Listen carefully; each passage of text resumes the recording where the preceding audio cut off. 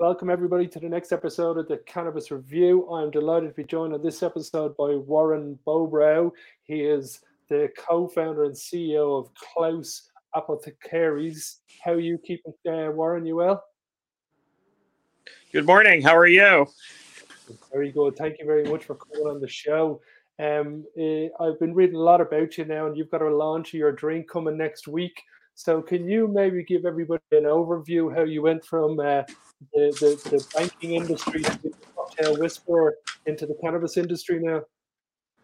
Well, I'd used cannabis recreationally and also medicinally since I was about 12 years old. And I'm 60 now, so it's not just overnight.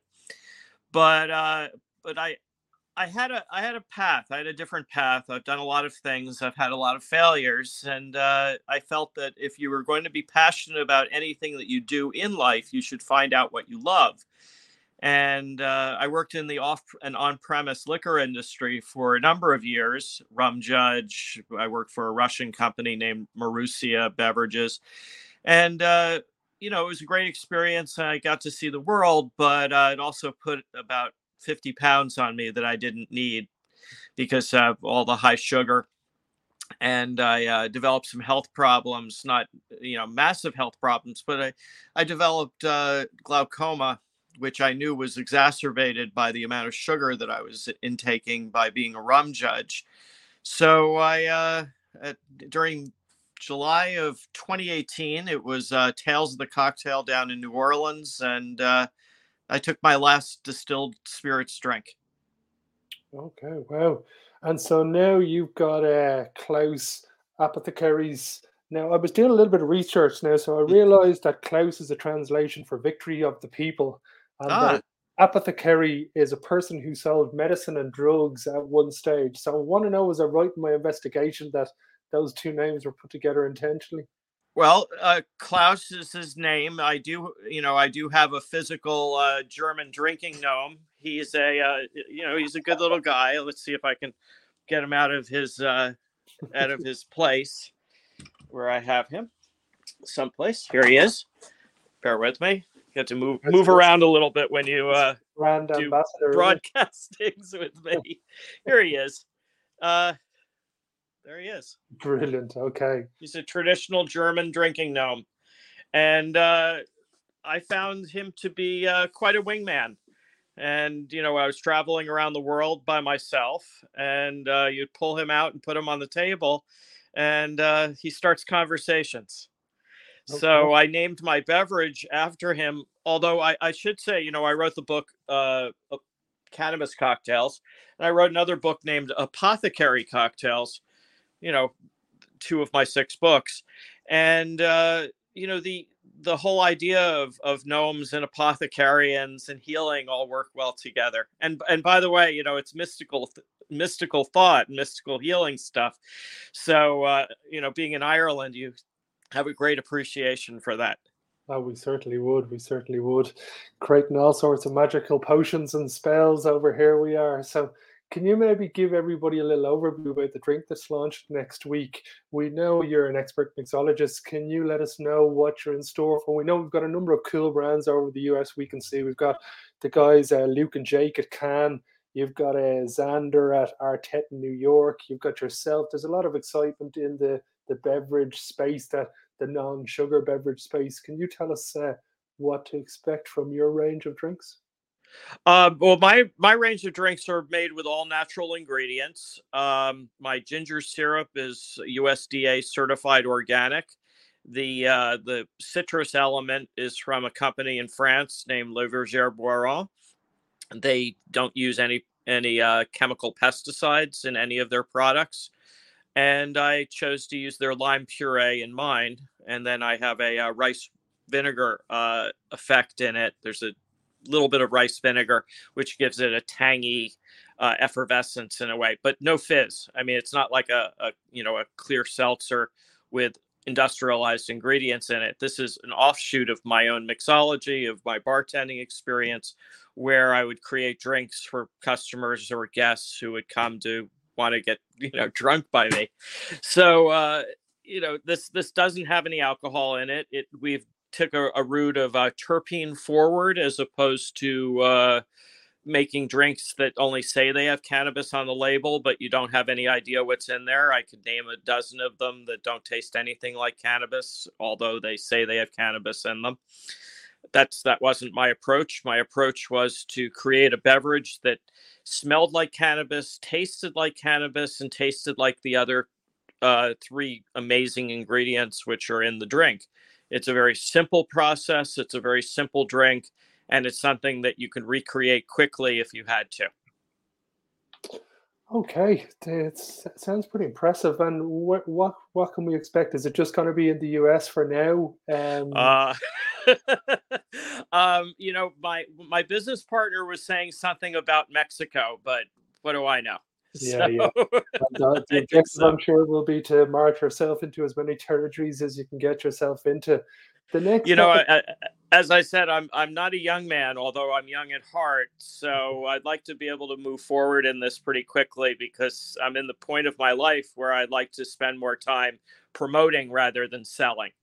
Yeah, I understand completely. Well, maybe something that you can help me promote is what the future cannabis cocktails and social spaces will look like. We've seen a couple of consumption lounges open up in South San Francisco, and you'd be a bit of a fool not to think that once time, let's say in New York, once legalization fully kicks in next March, that there will be money in spaces being created that serves nothing but cannabis, that has music associated with the cannabis industry, food associated with the cannabis industry, and the specific genetics and the specific drinks will be of high premium content and of high value. Is that the way you see it going? Oh my gosh, I would love to see that. I mean, I've been to Amsterdam a dozen times and enjoyed everything that there has to do there. So I didn't go to Amsterdam just for the museums. And I would love to see that image of the coffee shop played back in the United States. Unfortunately, you know, we have a lot of stigmas in place. I live in New Jersey. You know, cannabis may be quote unquote legal, but you can't buy it. You can't sell it. You can't have it. There are many counties in the state which are doing something that they call home rule, where, you know, they don't want weed. They don't want weed.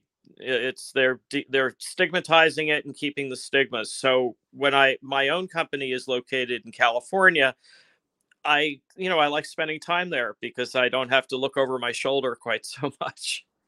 Yeah, okay. Tell me this on a personal level now. What's your favorite state to smoke and consume cannabis in? Who's got the best plays in America? Oh, it's that's.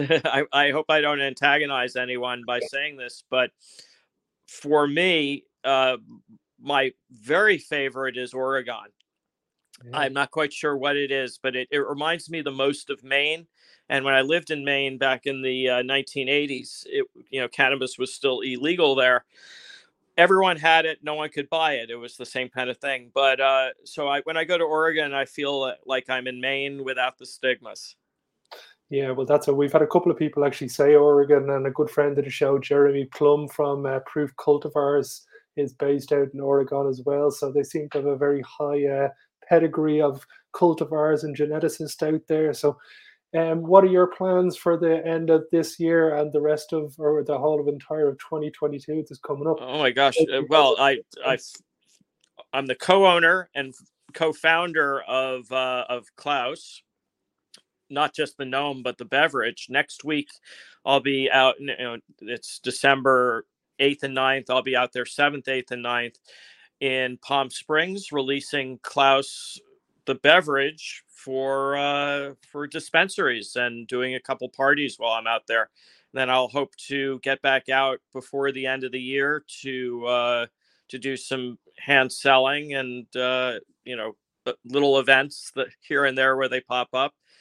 Basically, just focusing on getting the product out and the beverage out there for customers and for guests, and getting it in their hands and letting them taste something that's, as I said, it's not a seltzer and it's made with real ingredients and it's delicious. It's sophisticated and delicious and not sweet. Sophisticated and delicious sound like two of my favorite words, my friend. Can you tell me this? What type of milligram dosage is it, or is that important when it comes to a drink like this? What's the length and duration of the buzz that you may get off it? It's a good question. We're using 10 milligrams of terpene forward emulsified nanotechnology THC from Vertosa. It has the last I took, I enjoyed a little can of it. I drank the half of the can.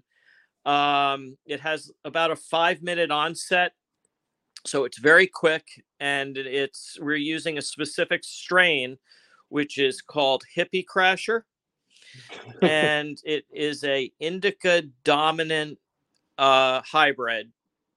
So it has it has nice talkative nature into relaxation, and eventually at the end of the night, good sleep. It sounds like absolute a dream for me. I look forward to next time I'm over in California. I'll be looking out for where I can get my hands on some of the drink, and hopefully we can touch base with you early next year, the middle of next year, and see how everything's getting on for you. But I want to thank you very much for coming on the show. It's been amazing talking to you. Thank you, and thanks for putting up with me moving around it's actually the website is drinkklaus.com. So I think you should go back and just re-edit that. drinkklaus.com. drinkklaus.com. I'm going to throw it up for everybody there now. Let's make sure we got it right. Thanks. They're at Klaus, no E. It's not a Klaus, but it's a Klaus. I gotcha. We'll have that up there now for everybody to see, and you should go and check it out. There we are. That's perfect. Thumbs up. Bingo, bango. So thank you very much for coming on the show, Warren. It's been an absolute pleasure talking to you, and I look forward to touching base with you in the year and see how everything's going on. Excellent. I look forward to it. Take good care. Cheers. Have a great day. Cheers.